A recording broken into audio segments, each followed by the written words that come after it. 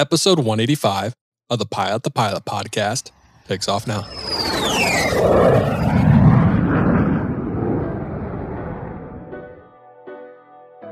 Fly with Garmin Avionics, then grab your mobile device and make the Garmin Pilot app your cockpit companion. Get advanced functions you'll use before, during, and after every flight, including updating your aircraft's databases and logging engine data, plan, file, fly, log with Garmin Pilot. The Pilot podcast is brought to you by The Finer Point. They have an amazing ground school app for the knowledge you need to fly. To learn more, visit learnthefinerpoints.com. My name is Gary Krasnov. I'm a retired Delta pilot, and I currently work for REA, which is a registered investment advisor serving the airline community. Aviation, what is going on? And welcome back to the Pilot podcast. My name is Justin Seams, and I am your host. Today's podcast is with Gary. Gary works for RAA.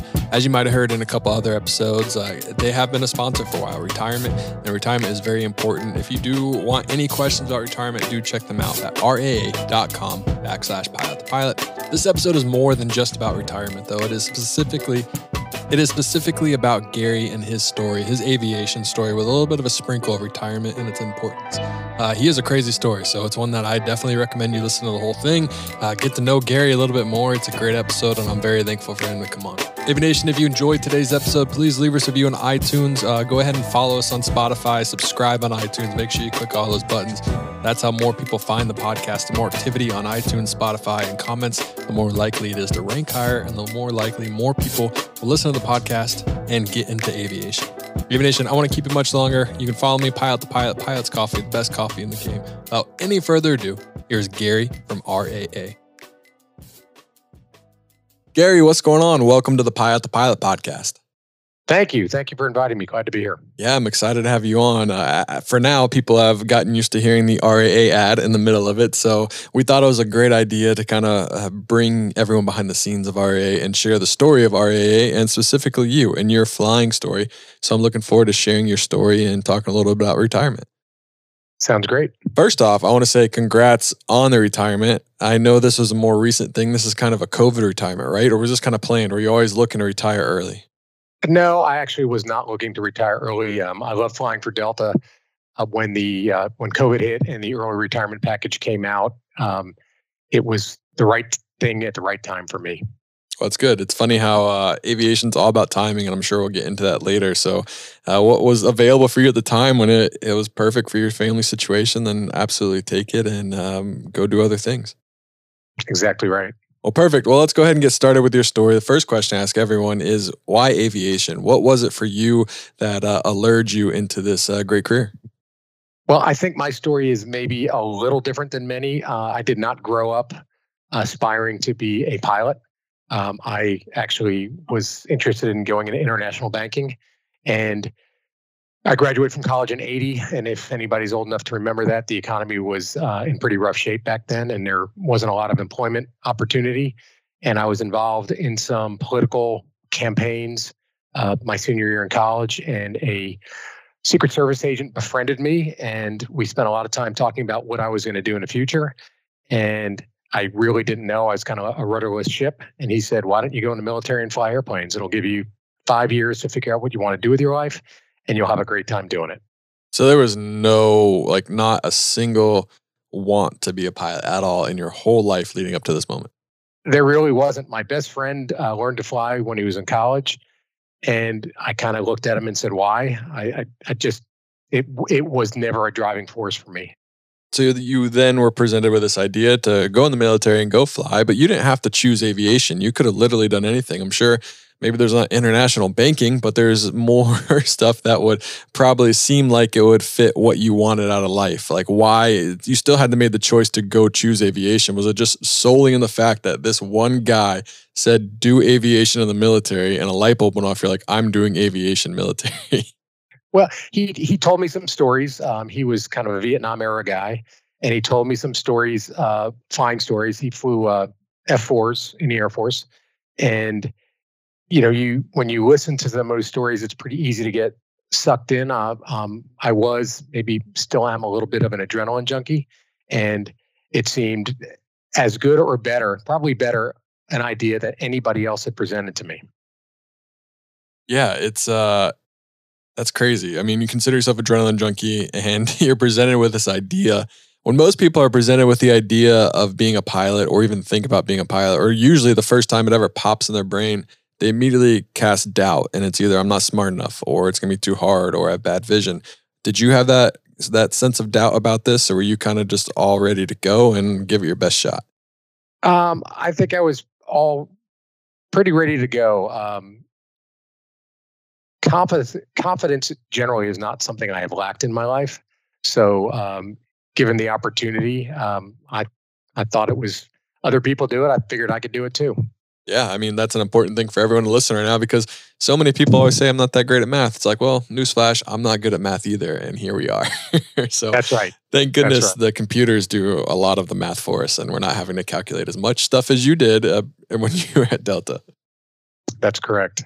That's Yeah. correct. So what was it? So you're presented with this idea. How long before the idea became an action? How long before you actually went to do some research and actually applied and got selected? What was the process like? So I once I decided I was really going to pursue it. Uh, it's interesting because my best friend that I talked about that learned how to fly, he at the same time was applying to the military to fly, and so I called him. His name is Jeff, and I said, Jeff, what do I do? And he said, well, here's where the recruiter is. Why don't you give him a call? So when I was still in college, I went to University of New Hampshire. I called the Air Force recruiter because Pease Air Force Base, which is no longer there, was right down the road. And I went and met with them and went through the process. And the Air Force said, we have got this great job for you. It's called a navigator. We don't have a pilot spot for you. And the recruiter tried convincing me that I could go in as a navigator and, eventually fly. And, I tongue in cheek said to him, is there something in my application that says I'm that gullible? And he laughed and said no. And so that was the end of my Air Force career. A couple months after I graduated, my buddy called me and said, hey, the Navy's looking for people. So I went down to the Navy recruiter in Allentown, Pennsylvania, which is where I grew up, and put my application in and took the tests. And the next thing I knew, the two of us were driving to Pensacola together to go to aviation officer candidate school.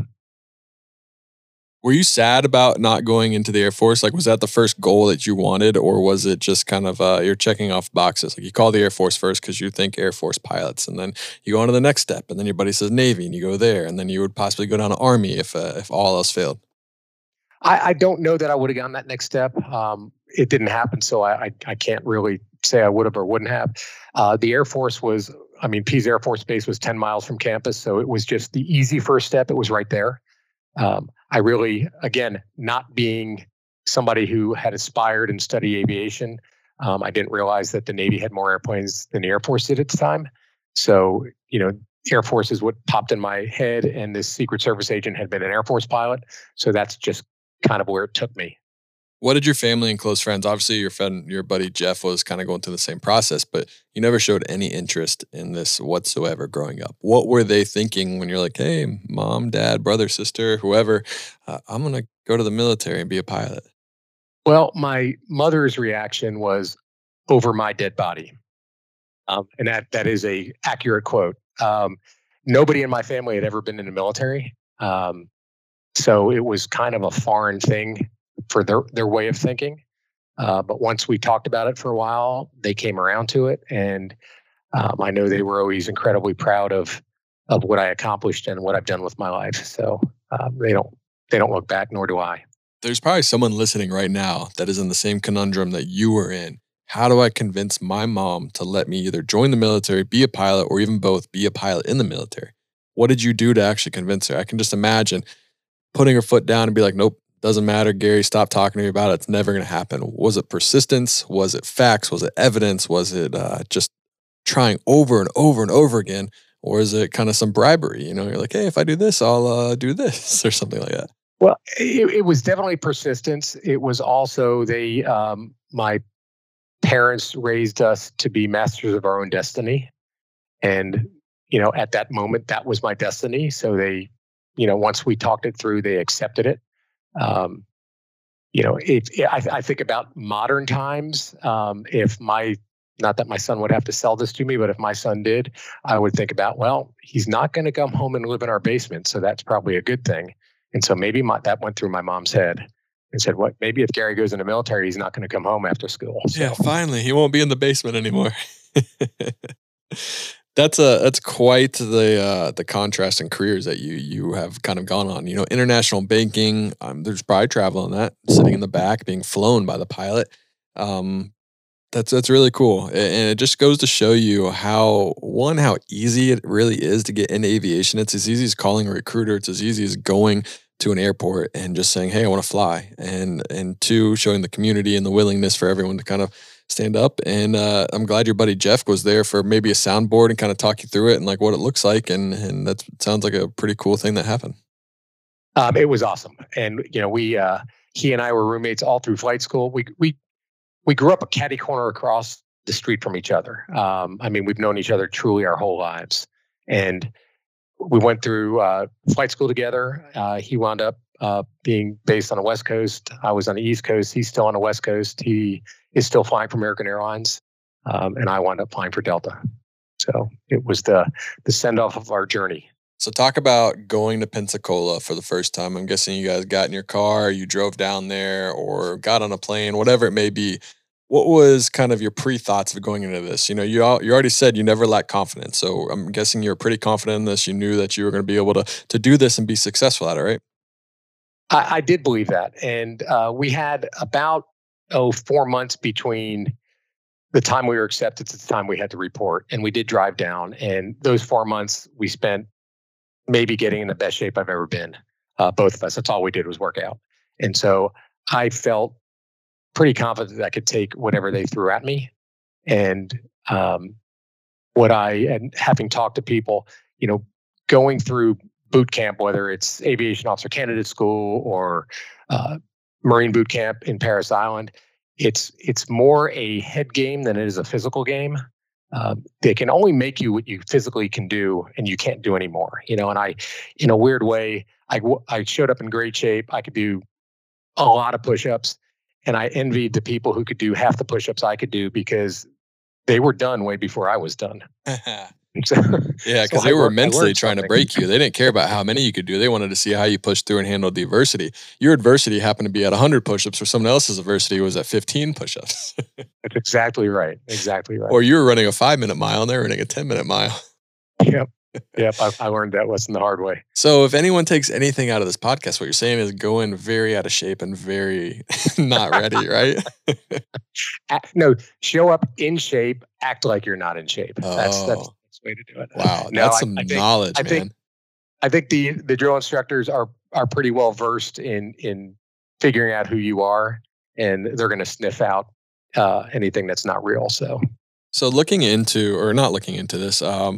back and your mentality going into it and how everything went down, the first couple of weeks with everything, was basic training, was kind of training in general everything you thought it was going to be, or were you not really prepared for what you were embarking on? No, I think I was prepared. I mean, the AOCS and that part was more physical than mental. So I was prepared for that. There were some academic stuff that wasn't too terribly hard. Getting to flight school was a fire hose. I had never flown an airplane before. And, I show up and you go through some ground school stuff and you learn about weather and that kind of thing and some aerodynamics. And then it's time to go fly. And you do a little bit of simulator, and the simulators back then were very, very rudimentary. Might as well have been a broomstick, attached to the floor. Hogwarts school flying. Yeah, absolutely. And, I show up for, it's called FAM1 in the Navy, Familiarization Flight 1. And the airplane that I flew in primary training was a T-28, which to the untrained eye looks like a World War II fighter. I mean, it's a 1,425 horsepower Korea really era airplane. And needless to say, it is an awful lot of airplane for somebody who's never flown an airplane before. And it's loud and it's noisy and it's hot. And it was quite the initiation. That was the first time you ever in an airplane? Flying an airplane, yes. Dang. Yes. That's a welcome to aviation right there, right? And I still think back, and people who have any aviation experience maybe will understand or may want. The thing that most impressed me about my instructor was we get in the airplane and he copied down all of the ATIS the first time through.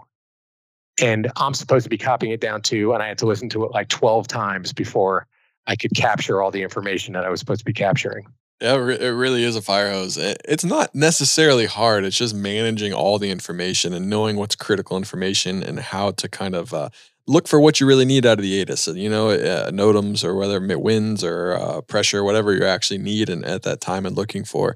My one question for this whole thing is, were you ever afraid that you just weren't going to like flying? Like you signed on to this whole idea. You signed on to this whole dream of a military pilot and you're going through all this training. You're going through everything, but you've never actually flown an airplane. What if you hated it? Did that ever go through your mind? It never crossed my mind. It never crossed my mind. I mean, when you look at whether it was that T-28, which was actually a lot of fun to fly, and I'd love to go back and fly one now that I actually have a clue on how to do it. Or you look at fighters or you look at anything, how can it not be fun? I mean, flying airplanes is just a cool thing. Yeah, you're not wrong. I mean, you don't have to convince me. Flying airplanes is definitely a cool thing. And flying a fighter, someone said fighter. Flying a fighter jet would be just incredible, and especially your first time going in it. Was it a long learning curve to feel comfortable with all the information that you had to figure out? I'm guessing it took a couple flight lessons, or were you a natural and just kind of picked it up right after that ATIS? You're like, all right, I'm good to go. I don't know that I would call myself a natural, but I think I caught on fairly quickly. It's eye-hand coordination is a lot of it, and that part was okay. And it was just the hardest part about that flying was, the classic staying ahead of the airplane mentally, thinking what's coming next instead of thinking about what you're doing now. So that was a pretty steep learning curve. I remember, I think it was our solo was our 18th flight in the airplane. And, again, I'm flying T-28s, 17 flights doesn't seem like a whole lot. It's maybe 20 hours of flight time. And I take off out of Corpus Christi in this T-28 all by myself. And all I was thinking was, I can't believe they're letting me do this. No nerves or anything. It was just like, what idiots. How could they make me do this? Is that kind of your most memorable flight, would you say, is the first solo you ever had? Oh, absolutely. Absolutely. I mean, it was, again, I was giggling with joy, and, there was a whole lot of incredibly positive emotion that came with it. I fundamentally knew that I, in a lot of ways, really didn't know what I was doing. But that actually didn't stop me from taking that airplane up and doing a whole bunch of things I wasn't supposed to be doing. No way. So, let's try this. Yeah. yeah. I was just about to ask, everyone knows kind of the civilian solo. Go take off, do some landing, some touch and goes, and you come back and land. What did a solo look like for you? Was it very similar, or was it, hey, you got an hour, go do you want? Or they have, I'm guessing in the military, they had a very detailed step by step of what you're supposed to do. Not back then, they didn't. We had, areas that we had to stay within the fly. So you went out to that area, it flew around. It was right along the beach in Corpus Christi. And you could just do whatever kind of maneuvers that you were, quote unquote, allowed to do, which isn't quite how I spent my time up there. And then you go and do some touch and goes. And then you fly back. And, the re-entering the traffic pattern at a busy airport, the octave of your voice is probably a little higher because there's some trepidation. I hope I'm going the right way and not against traffic. Yeah. But, hello, student pilot, please help me. You mentioned this twice. I have to ask, what'd you do? What was the flight like? What maneuvers did you do? It was fun. So I did some loops. I tried doing hammerheads, which, so we had not done acro yet in our syllabus. And so when I said I didn't know what I was doing, I really didn't know what I was doing. And tried doing them, was completely unsuccessful. But I had a blast. And when I got to the acro phase of the syllabus, I asked the instructor, how come we don't do hammerheads? And he said, well, the airplane's so old and the engine is so heavy that they're worried that the engine will separate from the fuselage if you snap it over like that. So I started, probably good that I couldn't do one. Yeah. So It's like note to self: don't tell anyone I try to do hammerheads in my solo until I am out of the military. that's right. That's right. Did you eventually ever tell anyone? You're like over beers one time. You were going to your instructor, like, so I did try to do hammerheads. No, I never told my instructor that. We got breaking Never. news. I hope he is he well, I don't know how long ago is this. Is he still alive? Do you still stay in contact with him? I do not, but I know he's still alive. Well, good. I will find him and send them this clip right now so he knows. Yep. Get a phone call or text, be like, Gary, what the heck? That's awesome. So you went up soloed. Was that? I mean, obviously, aviation sounds like it did come a little bit natural to you, like you're saying. Like you were able to pick up on stuff very quickly. Not many people go up in solo and the adventure seeker like yourself and go do hammerheads or attempt acro when they've never done an acrobatic flight before. So were things progressing how you wanted? Did you feel like you're ahead of the curve, behind the curve, right on the curve? How was it? How was it looking? I think I was slightly ahead of the curve. I didn't break any records with my grades in flight school, but I did pretty well.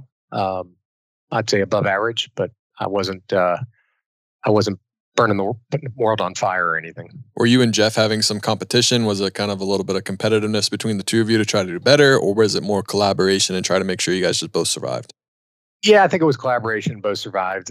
We have been competitive with each other in most things in our life, but oddly, I'd never really had thought about that until you just asked the question. But I don't think it was ever something we thought about. Yeah, I just know myself. I would be like trying to be the best that I could, more so against my friend than anyone else in the class. Like if we both came in dead last, as long as I finished one above him, I would be happy. Not looking back. Let's say progressing through your career, you're flying the T-28. What's next? Kind of what was the whole process like of getting to Delta and what you flew in the military? So I flew. So that was primary flight training. Advanced was the T-44, which is a King Air.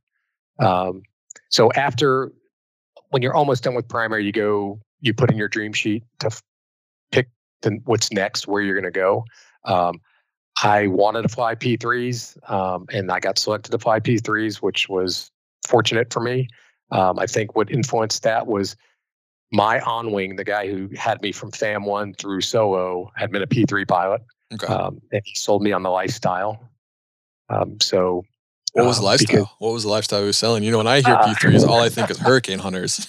So I just imagine you guys flying through a bunch of crap and then having a bunch of turbulence. So we didn't really do hurricane hunting back then. It was anti-submarine warfare. ASW is where I was going to wind up. It was more the way he described it. He says you can make a lifestyle choice or you can make an airplane choice. He says you can go fly fighters and live on a carrier with 5,000 other guys, and that hour a day or a couple hours a week that you're flying is amazing. Or you can fly an airplane that's still an awful lot of fun, but when you land, there are restaurant, bars, and women. Sign me up. That's all it took was restaurants, bars, and women. That's right. In order, or is there a different order? Well, maybe it's slightly different order. So you figured out you got selected for the P3. What was kind of the process next and getting inside the P3 and flying that? So T-44 is finish flight school, and then go to the replacement air group, commonly known as the RAG, for the P3, which was in Jacksonville for me because I was going to be based in Jacksonville. And you go through training, learn how to fly the P3, and then you get to your squadron, and you're a low man on the totem pole. And so there are 3 pilots in each crew, and you start out as a 3P, you progress to a 2P, become a plane commander, and hopefully get your own crew. What was the differences, or what were your thoughts the first time you actually had to hand fly the P3 coming from a fighter jet, where you're like, whoa, this thing is a pig? Or was it just kind of cool having the missions and the plane and the size and the room? Or was it kind of just like, dang, I kind of wish I would have stayed with the jets or the fighter jets? Yeah. The mission is, it's something I embrace, and I thought it was a really cool mission in the P3 when back then during the Cold War, when you were flying on top of Russian submarines, other than pressing a button to drop a weapon, you're doing exactly what you do in wartime. So it was less theoretical and more real. I mean, we're really tracking Soviet submarines as they, motor their way through the water, so we know where they are. So I like the mission. The airplane actually doesn't look like a big performance machine, but it's got a lot of power, and it's really a lot of fun to fly. And when you're flying it and spending hours and hours at 200 feet over the water, it's more. There's more to it than meets the eye when you just see a P3 parked on the ramp. So I really did enjoy flying the airplane itself. I like the mission. Is it yanking and banking like you do in fighters? No. But there's other kinds of thrills. I was lucky enough to be, Navy at the time had some special projects that they did. And we flew a certain mission where, to get the buoys in the water the way you needed to, you had to be at 60 degrees angle bank because you're putting them so close together.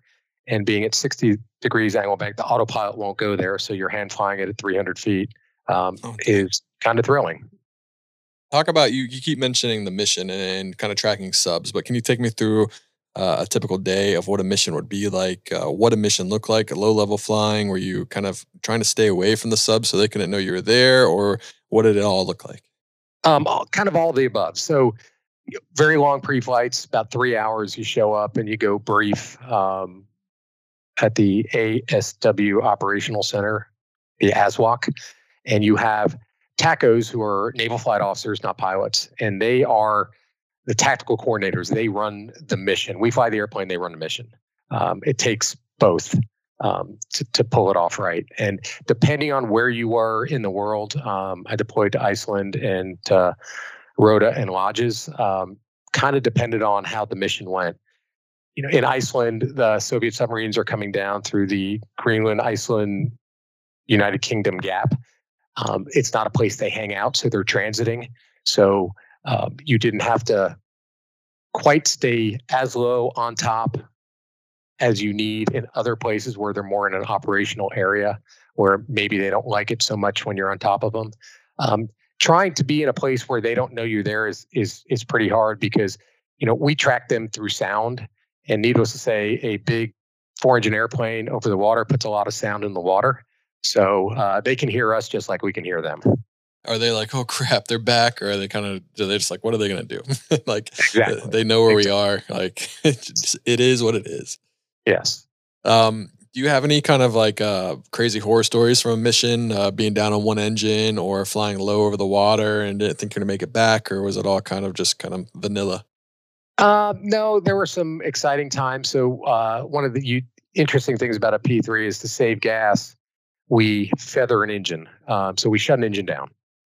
Usually the leftmost outboard, the number one engine, because there's no generator on that engine. There are generators on the other three.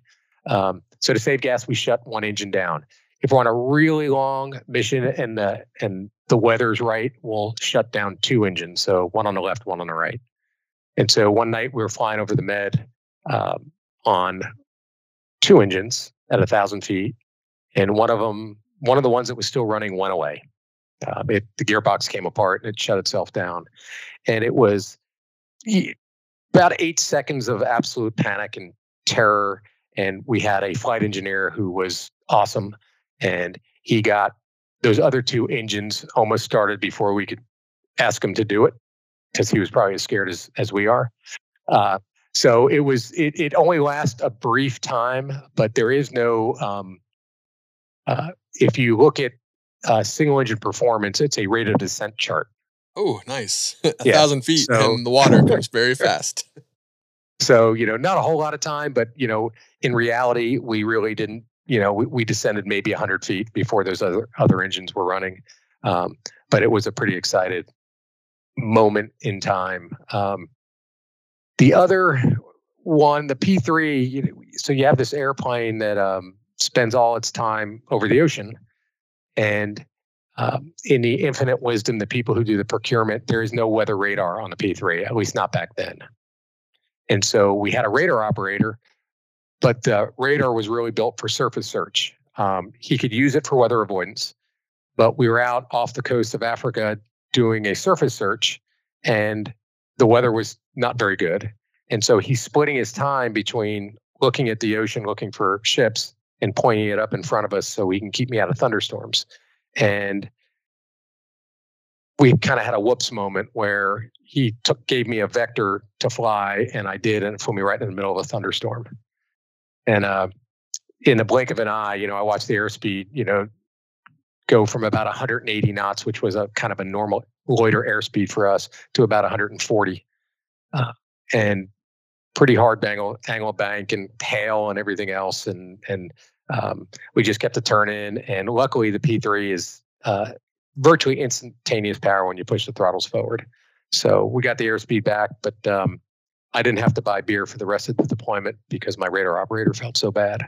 And it was at that moment that the NOAA and NOAA figured out that you could use a P3 for hurricanes. Yeah, probably. You were the test flight. Once they got the data back, they're like, oh, this will be perfect for hurricanes. Let's stop doing this. Yeah. Yeah, they should have like a plaque of like you, the crew in there, like the first thunderstorm testing crew by accident. Let's take a quick break and hear from our sponsor, RAA. In your line of work, you rely on precision planning, trusted resources, and experience each day. And that's just what RAA brings to the financial planning. Having served thousands of pilots for 3 decades, they understand how important planning for the future is for your career, livelihood, and family. That's why RAA offers free consultations with financial advisors who know pilots and can answer your most pressing questions, provide personalized guidance on the key areas you need to address now, and deliver actionable next steps to help keep your plan on course. Most importantly, you'll have a clear picture of your current financial life and a partner you can trust to help you achieve your financial goals. Meet with an RAA financial advisor specializing in your airline for a free consultation today at raa.com/pilot2pilot. That's pilot, T-O, pilot. Looking back on kind of the 2 types of flying, or even your Delta flying, all the flying you've done, what was been the most memorable flights, the most memorable flying? Was it the military? Was it airlines? Was it just your overall career as a whole? What was kind of the best, the primo, the creme de la crop flying for you? Well, we talked about my solo, and that truly was a highlight for me. I think back, and I just still smile about it. I loved what I did in the Navy. And it wasn't just the flying. It was I was lucky enough to be on the same crew most of the time on my active duty squadron, and then went to the reserves and stayed in the Navy Reserves till I retired. And for about 10 years, had the same group of guys that we flew with. And just the best part was them, the camaraderie of what we did and what we did together and what we accomplished together. To me, it's all about the people. And flying for Delta was great. I loved my job there. I feel I'm on career 3 now, and I feel unbelievably blessed that I've had 3 jobs that I loved. And not everybody is fortunate to have that opportunity. Flying for Delta had its own set of great rewards. And again, it's mostly about the people. And profit sharing. That's right. How long were you in the military for? So I was on active duty for 6 years and finished my career in the reserves. You said something earlier about timing, and I've been one of those people who has been just blessed with good timing. And there was a radio personality who used to say it's better to be lucky than good. And I've been lucky when it comes to timing. I was getting towards the end of the time I could stay in my reserve squadron and fly. I was going to be looking at a non-flying job, and they came out with an early retirement program. And I was right in the zone to take it. So I took it and retired early, which was awesome. And the first year they offered it, they actually gave us an incentive to take it. So I wound up getting extra years of service credited to my service record. So that was great. I got hired by Delta in 1986 when they started hiring in the fall of 85, and they hired through 91. And so I was on the beginning of a hiring wave. Again, super fortunate. It wasn't because I was good. It was just my parents had me in the right year for all these things to line up in my life. I do say, it is all about luck and timing, but there is something to it where you create your own luck, or you put yourself in a position to be in that spot. And obviously it does take a lot of just the actual timing to be on the right side of that. But the decisions you've made throughout your whole career have led to this moment, to you getting that job at the time you did. Uh, that is true. There is some truth to that. I got when I was going through flight school. My mission was to go through flight school, and so we didn't have to fly on weekends, and I always volunteered to fly on weekends. And I was lucky in the fact that if I was scheduled to fly in the morning, there were thunderstorms in the afternoon, or vice versa. So um, I didn't lose a training flight for maintenance, which on the T-28 was an anomaly because they broke all the time.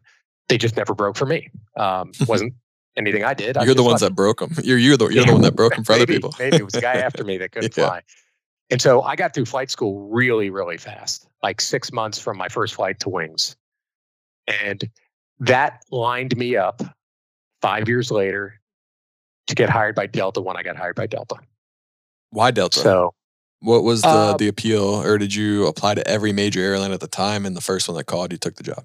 Yeah, so somebody asked me that not too long ago, why Delta? And my answer was, they're the first ones to offer me a job. And there's a lot of truth to that because, my best friend that I've talked about didn't get hired by Delta. And I can tell you in my heart, I probably believe Jeff's a better pilot than I am. And it's the great question is, why did they hire me and not somebody else? And that's the great question that nobody ever has the answer to. And so I applied to American and Delta and Northwest at the time and United and Piedmont. And my brother at the time lived in Winston-Salem, North Carolina, and I love that area of the country. And I wanted to fly for Piedmont. And again, lucky that they didn't hire me, because if you look what happens after that, US Air buys Piedmont. My era, they were 22-year first officers. They got furloughed 3 times. Versus me at Delta being in the right place at the right time, very senior my whole career for my age. And it was just because of timing. Yeah, it's crazy to look back, and in 20 years or so, we'll look back now. The airline at the top isn't always going to be the airline at the top at the end of your career. So really making that decision, like, you really don't know. It's a crazy industry. I mean, this last year has just proven that even more, just the ups and the downs. And you don't know if your airline will catch the downturn at the wrong time, and then maybe they get absorbed by someone else, and it can just be a crazy career. Because no one ever thought that Northwest would be Delta. No one ever thought TWA would be American, or just some of these airlines would just go out of business. It's an absolutely insane industry, and there's really not anything else like it that can come to the top of my mind right now. You're absolutely right. And the thing that makes some of that harder is no one is more tied to their employer than an airline pilot, because that seniority number is everything. And it's the rare person that decides midstream to make a change. Yeah, you're not wrong. Or go against it and go a different route in the industry because they don't like the airline flying, or they find something else that they like better. That's right. Absolutely. So you are at Delta. What was the flying like? You were flying low level missions. Now you're flying jets up in the 30s. Were you bored out of your mind? There are some moments of boredom. I kind of mixed up my career with, I worked in the training department 2 different times, which was good for me. They were great times in my life when my kids were young, and it kept me home and made my going to the Navy Reserves not too painful for my wife, because I wasn't traveling that much for Delta. So that kind of broke up the flying a little bit. I started flying international pretty early in my career and realized that was the thing I wanted to do. So of my 35 years with Delta, probably not counting the training department, because that was 6 years of it, of the other 29, probably 25 of it was international flying. Are there moments of boredom, 9 hours into a flight across the Atlantic? Of course there are, but it's the people, it's the places, and that was the stuff that mattered to me. What planes did you fly at Delta? So started out as 727 engineer, went to the L-1011, the TriStar. As an engineer, everybody said it was the hardest school Delta had. I went through it and I'm like, this isn't hard. It was like a big P3. They were both Lockheed airplanes. So if you understood the way a Lockheed engineer thinks, it was easy. Then went to first officer on the international version, the L-15. and then went, what was next? 7576 and 76 ER Copilot for just a short period of time when I got displaced. And then I went 727 Captain, which was the greatest first captain airplane. No programming computers. I was 40 years old at the time.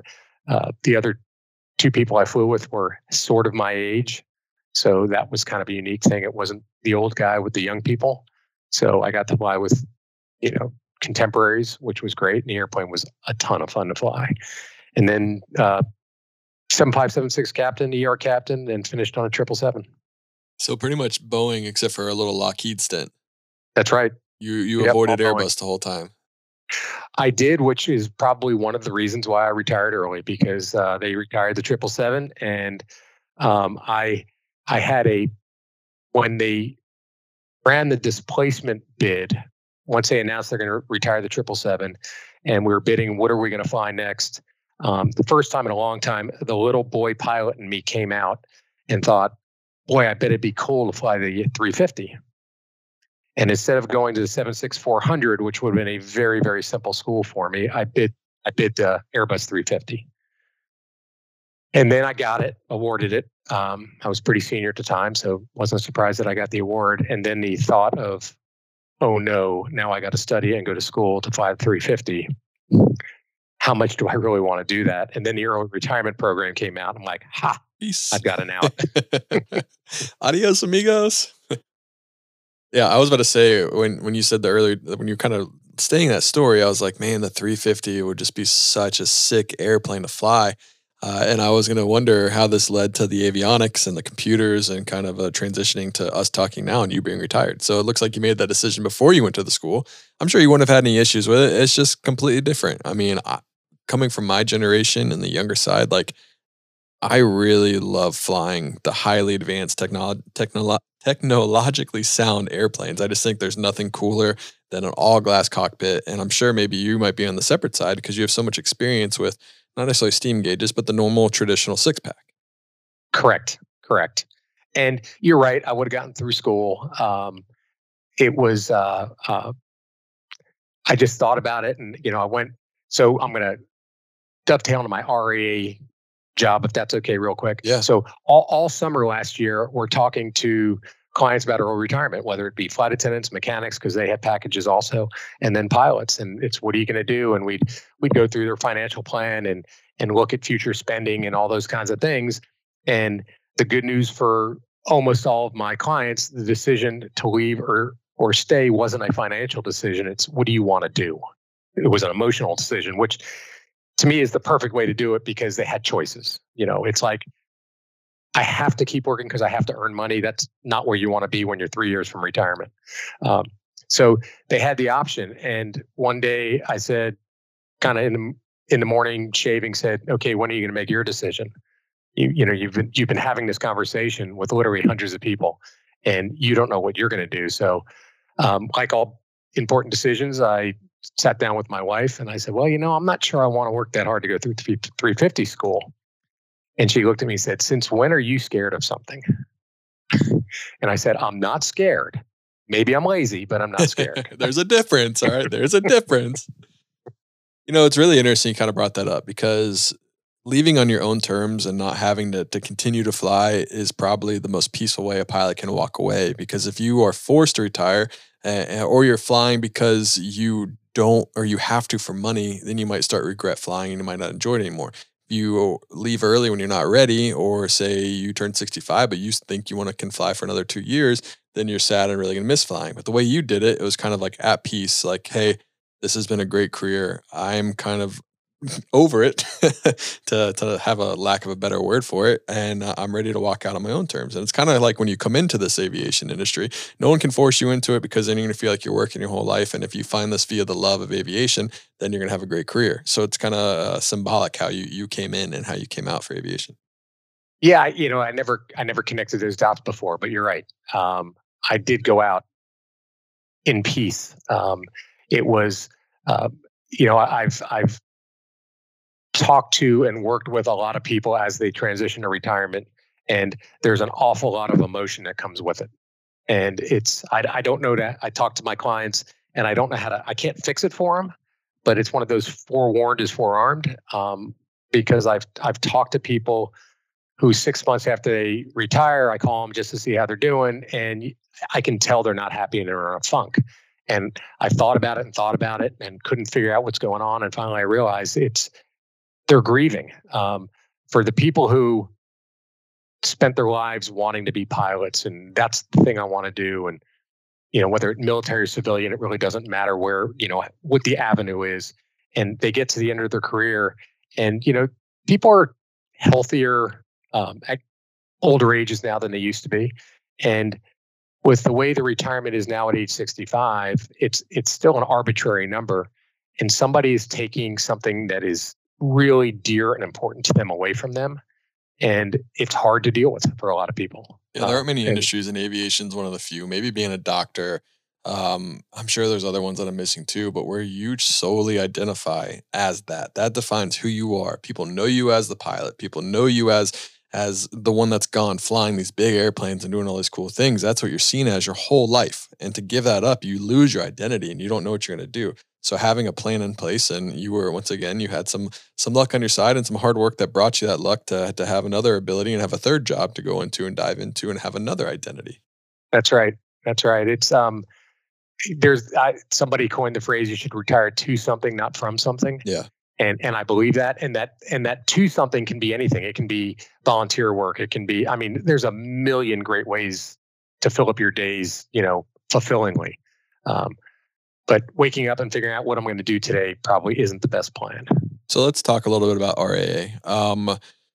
Obviously, we know it's a retirement company, but for you specifically, it wasn't just retire and go work for them. This has kind of been building up in your career while you're at Delta. You kind of had a side hobby and a side business, or maybe it was like a main business, Talk a little bit about this whole process of leading to where you are today on the RAA side. Yeah, so I've always been fascinated with the markets as an economics major. I talked about how I wanted to go into banking. And when Delta pre-bankruptcy, but when things were going bad, I sat down with my wife and I said, people always talk about golden parachutes. And right now I feel like we have a hoop and there's no fabric, in the hoop. So if I jump, I'm plummeting to the ground and dying. I said, so I think we need to start knitting our own parachute. So my wife wasn't working at the time. She's been a fitness instructor, didn't have a full-time job at the time. Although you could argue being my wife is a full-time job. But so I said, I think either, maybe you need to go back into the workforce or I need to get a second job. And, she blinked her eyes and said, I think you need a second job. And so I thought, okay, what can I do? So at the time I was playing a lot of golf and I had some friends who were career AFLAC agents. And so I got my insurance license and I worked for them for a little while. And Carl Youngdale, who was a Delta pilot, retired when I did, was a partner at a company called Advisor Financial Services in Atlanta. And Carl and I had been friends forever. And I said, your clients must need insurance. He said, yeah, of course they need insurance. So we started a little insurance agency, and that was March of 2008. And if you think about what happened in 2008 with the economy, you're thinking, wow, what a great time to get into the business. Well, the phone's blowing up. I'm answering the phone. I really wasn't part of Advisor Financial at the time. I was a separate entity, but I was on the phone all day long talking to clients because somebody had to, because the world was melting down. Flash forward a little bit, and one of the original partners wanted to retire. Jeff Baumert and Carl Youngdale asked me if I wanted to help buy him out, and I did, and I became a partner of Advisor Financial. We were very Delta-centric, very active employee-centric. We had very few retirees at the time. We started trying to make long-term plans of, okay, we're getting older, what happens next? So succession planning for the company. And we got approached by RAA, which was a Dallas-based company, mostly focused on American airline pilots and mostly focused on retirees. And if you think about how those two sides fit together, it was a match made in heaven. And so we merged with them in 2016. I became part of RAA at that time, and we're just doing what we do. It's we're growing, we're successful. I mean, I think we're successful. I absolutely love what I do here. I think it's a great place to work. I was talking to somebody the other day, and we have a lot of really long time employees, and that doesn't happen if it's not a great place to work. So I love what we do. I believe in what we do. I believe our clients have really good outcomes when they work with us. So it is a passion for me. That's awesome. Talk a little bit about RAA, the mission, the whole goal. It's mostly aviation centric, correct? Like you don't really handle much outside aviation. I'm sure maybe you would if they came to you, but no one turns away money. But it's solely centered right now around aviation and specifically for airlines. I'm pretty sure your website lists out almost every single airline that's there, and you specifically have people that are trained in those areas to work with that airline and give you the best opportunity and the best planning. Talk a little bit about, say, going through the whole process of signing up with you until retirement. What does it look like? What am I getting into, and the importance of it? Okay, so I got to just backtrack one little thing. I'd be remiss. RAA became part of Allworth Financial in January of 2020. Allworth, if you will, is the general market side, and we are the aviation division of. Got it. So we are still focused on aviation, and we are. So you're you're like Piedmont Airlines back in the day, just getting bought up by everyone and changing names. It feels like that sometimes. Yeah, right. So we focus on the airlines. We believe we know everything. That's a bold statement. That is involved in dollars in the life of an airline pilot. We know their benefits. We know their disability programs. We know what kind of insurance is offered through their employer. We know all their investment options that are available inside the plan and outside the plan. Annual enrollment in the fall is the busiest time of year for us. And you think, what do you have to do with that? I mean, you guys don't provide medical insurance. No, we don't. But we have lots and lots and lots of clients who call us and say, hey, Gary, did you review the medical options for 2022? And yes, I have. Well, what do you think I should pick? And, we talk through it. That's not what we do, but it is what we do. I tell my clients I want to be involved in everything that involves money in their life because I can be a resource for them. So how does it work? We talk to folks. We have pilot reps who are represent us on the line. A lot of our new clients come through there. If it seems like a good fit and they're looking for professional management, they come to us and they get assigned an advisor who onboards them and gets in deep in their life to try and understand what their wants and desires are. I've got a very, very simple financial planning formula, and it's 1 + 2 = 3. And one is the math side of financial planning, and that's what we do. We're really good at it. 2 is emotion. So Justin, if I'm working with you and your wife, I need to know how you guys feel about money, how you feel about your future, what you want your future to look like, because all the math in the world doesn't give us the right answer if I give you an answer that keeps you up at night. So it takes both sides. It takes what we do for our clients, and it takes the client's input to us so we can truly understand, where it is they want to finish, what it is they want in life and in retirement. Would you say your clientele would be mostly kind of the 50 to 65 range, the people that have been pushed on retirement for a while, been in this industry for a while, or would you say it's a wide range of ages, all the way up to the newly minted regional airline FO to someone that's getting ready to retire at Delta at 65? We have both. Our average age is probably of the active pilots is probably in the mid 50s. But we do have a lot of folks that are 60 and above. But we have a lot of young people. When the airlines furloughed, Delta technically didn't furlough last year. But when the furloughs were announced, one of the things we did, because we believe we are part of the aviation community, we let people know that if you are furloughed, we will take you on as a client and we will not charge you anything until you get recalled. That's awesome. Because they're going through their own thing, if you will. I mean, they're trying to figure out, okay, I bought a house because I thought my job was secure. Now what do? I don't have employment. We put on webinars for ExpressJet, which unfortunately shut down. And one of the big things we talked about was how to apply for unemployment. Now, most times in our history, we really don't get an unemployment insurance very often, but we knew they needed it. And so we went out and gotten smart on it so we could help them.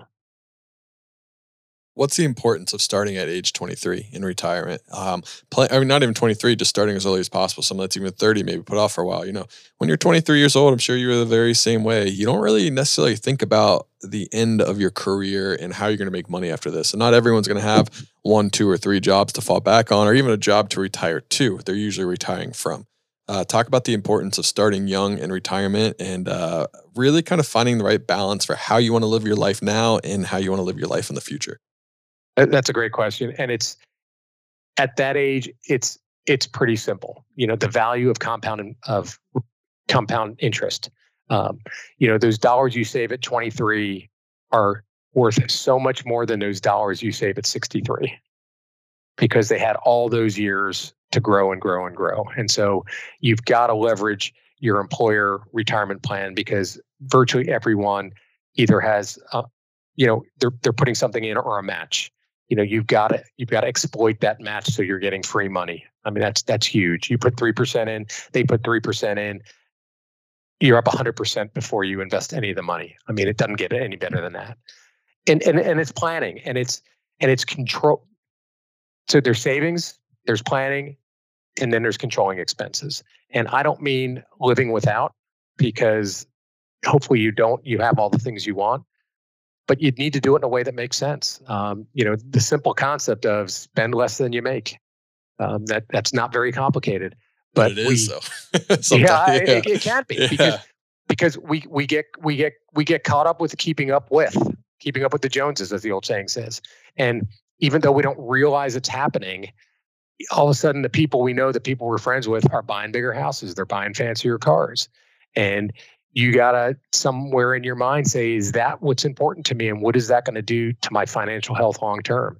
You truly, if you get hired with one of the majors now, and barring, I'm not going to say unforeseen events, because if you got hired at 30 today, there are unforeseen events in your future. It's going to happen, whether it's, we didn't see 9/11, we didn't see the pandemic, we didn't see the airlines all going bankrupt in 2007. Something is going to happen again. It's just the way it is. But if you get hired by one of the majors now, there is no reason you can't have all of the above. You can have a really great house, and you can drive really nice cars, and you can save and enter retirement in a incredibly financially stable position. You can do it all. You just got to think about the process and the planning of it. Talking to a young person, what's kind of the number one, or maybe like 3 tips or advice you'd give them? Obviously, you've kind of shared some right now, but like if you could just get one person and they had a phone call, they had an intro meeting, they didn't sign up, but you want to get one thing across to them, what would it be?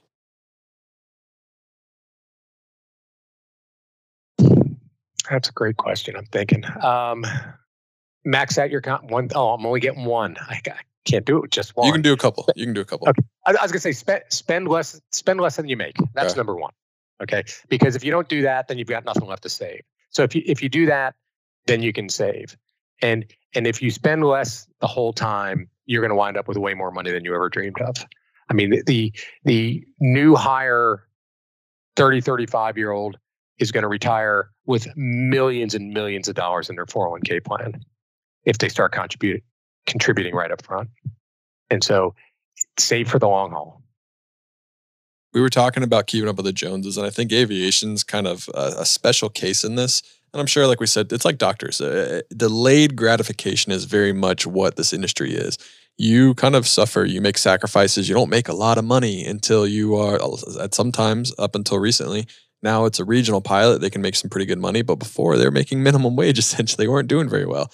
But it's very much a delayed gratification, and it's very hard when you are at a crappy job, building your hours, seeing all your friends, buy that BMW or buy this car or going on this vacation, and you're still making $20,000 to $30,000 flying a plane, building the hours so you can hope to get hired by a regional airline or hope to get hired by a major or a fractional or whatever it may be.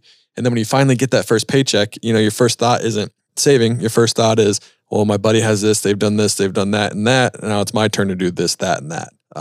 How hard mentally is it to say no to that? Or do you even say like, hey, I mean, just one vacation isn't bad. Like, go for it, have some fun, and then get back to planning because we know that life is unpredictable. Yeah, I really think you can do them both. You're right. It was hard. The older generation of commuter guys, they were making nothing, and it's really really hard to listen to what I'm saying and do it when you're making, like you said, minimum wage. I as you were saying it though, I was thinking about the very beginning of our conversation and how great it is to fly an airplane. And so your friend might have a BMW, but he doesn't get to go to work and fly airplanes. Depends on what airplane you're flying, though. You could be in a Still an crappy airplane. Aztec that you're just hoping will start and won't shut down on you. But no, I agree with you. 100% agree with you there. You definitely have to remember what you're doing and the end goal, because it is very much a delayed gratification, and everyone wants to make the Delta 65 A350 money and the profit sharing check. Like, that's kind of like the goal, and that is definitely can happen. But you have to remember that's farther down the line. So, like you said, spending less than what you make, which is harder than a lot of people think. It's a very simple mindset, but it can be very kind of hard when you're in the Instagram world, the social media world, or you even go to Oshkosh and you see someone has an airplane that's 28 and you're like, well, I want an airplane, so let's go buy an airplane. Yeah, it's interesting because when I was still flying, I'd meet people, and times have been pretty good the last couple of years. I mean, especially if you take COVID out of the mix, it's been really good. People are making a lot of money flying airplanes at the majors, and I would talk to younger folks who have only been here for a couple of years, and they think this is the way it's always going to be, and that's a dangerous thought because it's not always going to be this good. The thought that I'm never going to take a pay cut in the next 30 years as a Delta pilot, I think, is folly. There's something's going to happen again, and so we at Delta have green slips where you get paid double, and I always say green slips are crack cocaine. They're maybe more addictive than crack cocaine, and I see guys who work themselves to the bone because there's overtime flying available, and they just can't say no. And I say, what's the point? If you're not home with your family and enjoying this moment in time when your kids are 7 and 5 or whatever age, because they're only 7 and 5 once, you're missing a big part of your life. So there's got to be work-life balance. There's got to be make as much money as I can, but within reason. Yeah, I agree with that. And now is definitely a testament to that because there's so much flying available for everyone. And I think it's going to be one of those things where everyone's like, got to make the money while you can, got to make the money while you can. And then they'll get burnt out in 5 months. And then it's going to be like, oh, well, I don't want to make that money anymore. There's no amount of money there is an amount. I'm sure everyone has their number, but, and they'll keep bumping up that number to make sure they get all the flights covered. But there is definitely a moment where you sit back and you think about like, well, maybe it's not worth it anymore. Maybe it's just better for me and my mental health, my family, whatever it may be, to stay home and not take that flight. Absolutely. Absolutely. And you're talking about how thinking about Delta never taking a pay cut or kind of how the airline industry can change. You yourself have seen the cockpit go from 3 people to 2. No more flight engineer. I think one of our biggest threats for having a not even a successful career, but a long-standing career and making the money until 65 is going to be technology, and whether it's single pilot or whether they eventually go to autonomous. Now, I don't know what that looks like, the timeline, but it's definitely kind of a threat to someone that is getting into the industry right now. And that could pose a factor here in the next 20, 30, 40 years, maybe sooner, who knows? But I think that's definitely going to be something that people have to come into combat when they're planning for retirement and thinking about, do I want to fly single pilot? Do I want to be a drone operator or whatever that may look like?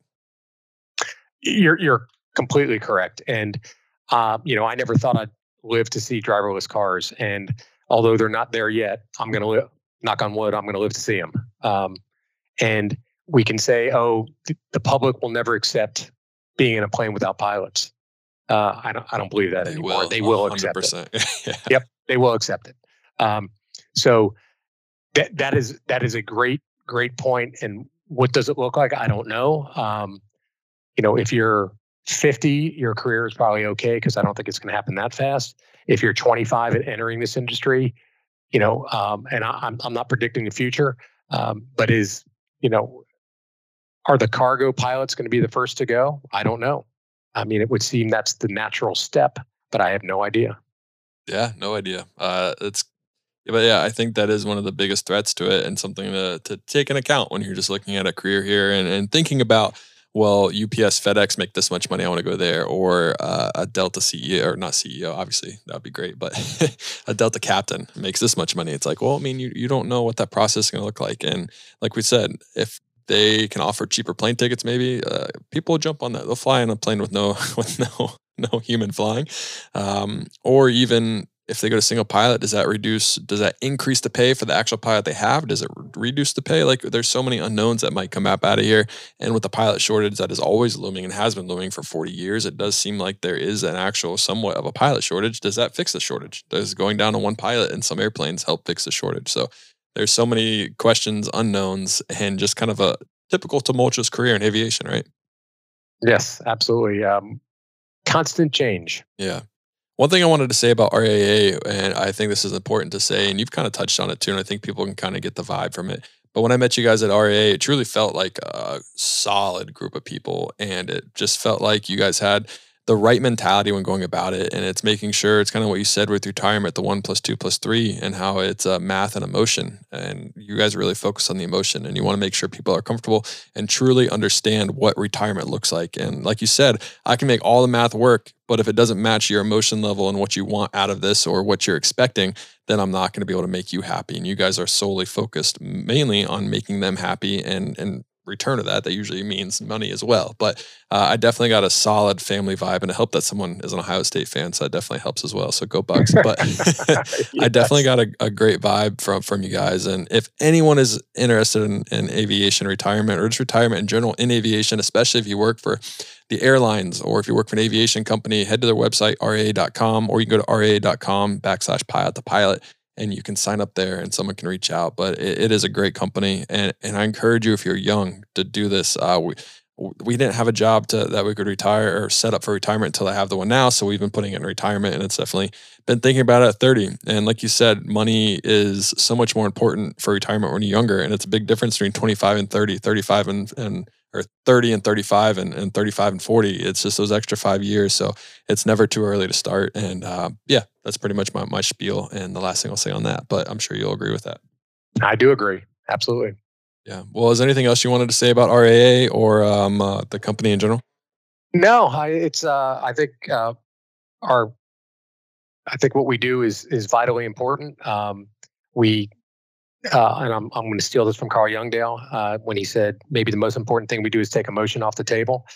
It's really hard to manage your own money with no emotion. And if we can help guide our clients and help them prevent making a bad decision, then we've achieved our goal, because we all make decisions based on our gut instead of our brain sometimes, and that's 100%. It's natural. Yeah. 100%. Emotion is definitely the leading case in what most people make their decisions by. And if you can have someone that you can trust, and that's a big thing. I mean, you guys call if they come and reach out and there's a bad vibe, and there's no pressure to sign up, and then like it's all that. So if you trust someone like that, and I feel like you'll find that at RAA.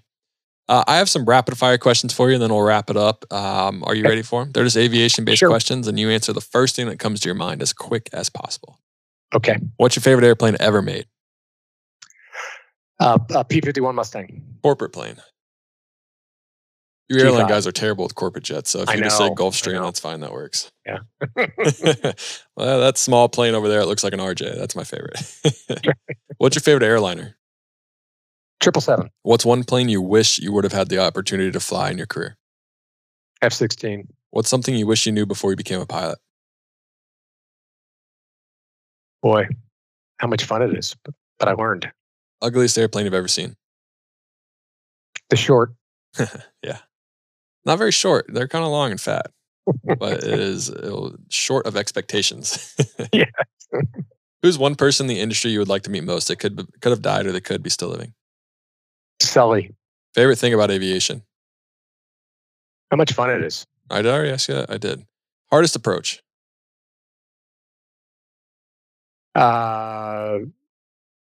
River Visual to DCA. Favorite approach? River Visual to DCA. It's funny how it works out like that, right? What is your favorite book you've ever read? Does it not have to be aviation? Trinity by Leon Uris. Favorite movie? Forrest Gump. Now, favorite aviation book and movie, if you have one. the Navy would take my retirement away. So it's got to be Top Gun. Yeah, it has to be. It has to be Top Gun. Yeah. Aviation book. I don't know. I can't. My mind's going blank. You better start reading some aviation books, man. Come on. I know. Yeah. No kid. What's your favorite airport you've ever landed at? Atlanta, because it's home. Least favorite airport? Shanghai. IFR or VFR? IFR. You're in the Atlanta airport. You got about 45 minutes or 30 minutes before your next flight. You're going to the food court. You have to buy food for everyone or get food for everyone. What are you getting? P.F. Chang. Ooh, you're a healthy guy. I was expecting like a salad or like a nutrition shake or something like that. No. Would you rather fly over mountains, beaches, or the city? Mountains. This isn't a very easy question for you. I'm going to ask it anyway because I think it'll be fun. You specifically retired so you could avoid this type of airplane, but would you rather fly Airbus or a Boeing? Boeing. Favorite airline livery? Delta. Outside of Delta? Probably the old Piedmont paint scheme. Yeah, that's a great one. I love seeing when the American has what is like an Airbus or something like that, has the Piedmont on it. You're like, yeah, that was cool. That was a good time aviation. Yep. Would you rather fly long trips or short trips? And what I mean by that is you're up in your 777, fly as long as possible, or you are doing as many short trips you could do. You're on a domestic turn and you're going New York, LA, Dallas to Atlanta. Long. Give me long all day. Yep. Hardest check ride you ever had to take? Hardest check ride I ever took. My check ride to be a plane commander at P3. Biggest regret in your career? Oh, I got a weird answer for that. I kind of wish I had flown fighters, but I'm really glad I didn't fly fighters. So it's fair enough. Double-edged sword. Yeah, depends on what day you wake up, right? Like, I wish I would have done that. Biggest win of your career? Getting hired by Delta. Would you rather commute on a CRJ or an ERJ? And I mean like the CRJ 200 or 145. We're not talking about the 175, the regional heavy. God, neither. Oh, I'll drive. Can I get a rental car? If you're to buy a plane. I never commuted. Never commuted? Dang, man. Never commuted. You do have a very obscure aviation career, and you have been extremely lucky. Yes. If you were to buy an airplane, would you buy Piper or Cessna? Cessna. If your kid came up to you today, would you send him through university Part 141 training or an ATP, or would you go to a local mom and pop school out in the Atlanta area? God, I don't know either. University. What's your favorite airline to fly? You don't probably buy tickets, you fly standby all the time, but if you could take one business class trip all over the world, what airline would you go on? I'm going to say Delta. I figured. Company man, through and through. I know. Well, Gary, thank you so much for coming on the podcast. It was great to hear more about you and your career and kind of the thought process you were going through and how you came into aviation, where it literally was just one conversation with a Secret Service member. And it's crazy to think that we could all have that conversation with someone. We could just go tell them, I love flying at Delta, or I love flying where I fly. And they could be kind of totally turned on to the situation and go all in just like you did. So you never know who you're interacting with and the outcome that you can have on their career and their life. And it's important to show off your best side as much as you can, because no one likes a crabby pilot. Am I right? That's right. Yeah. Well, Gary, I have one more question for you. And I always ask this question. It is, what are 3 things that you would tell a future pilot right now? Say someone right now is listening to this like, I want to be just like Gary. I want to have the best luck he's ever had and never have a downturn and never have to worry about anything and be just as lucky and as good as Gary. What would you recommend them? 3 tips right now. 3 tips. Work hard, which includes study. So study hard. Be an optimist, and that's a hard thing to tell somebody to be. And understand that we don't control the future. So it's all about mental health, like not mental health, but state of mind. Yeah, that is very important. And mental health is important too, especially right now in aviation. But understanding you have you can have no control over certain situations, but doing the best you can to control what you can control and be the best version of yourself at all times to handle those things that you can't control. Yes, absolutely. Well, Gary, thank you so much for coming on the podcast. It was a lot of fun to talk to you and hear your story. Like I said, if anyone's interested in RAA or retirement planning. Don't put it off any longer. At least go fill out the form, raa.com/pilot to pilot, and you can go ahead and get in contact with maybe Gary. You can hear the famous Gary, and you can ask him some questions, tell him you heard him on the podcast. Or there's at least one I know. There's probably some more Ohio State fans there. So if you just want to talk Ohio State football, go ahead and fill that out, and they'll put you in contact. Absolutely. All right, Gary, thank you so much for coming on. I really appreciate it. Thank you, Justin. AV Nation, that is a wrap on episode 185. I hope you enjoyed today's podcast. Like I said earlier, if you're interested in aviation retirement, go ahead and go to raa.com/pilot to pilot. Other than that, check out Pilot to Pilot on Instagram and Pilot's Coffee. Hope you all having a great day. And as always, happy flying.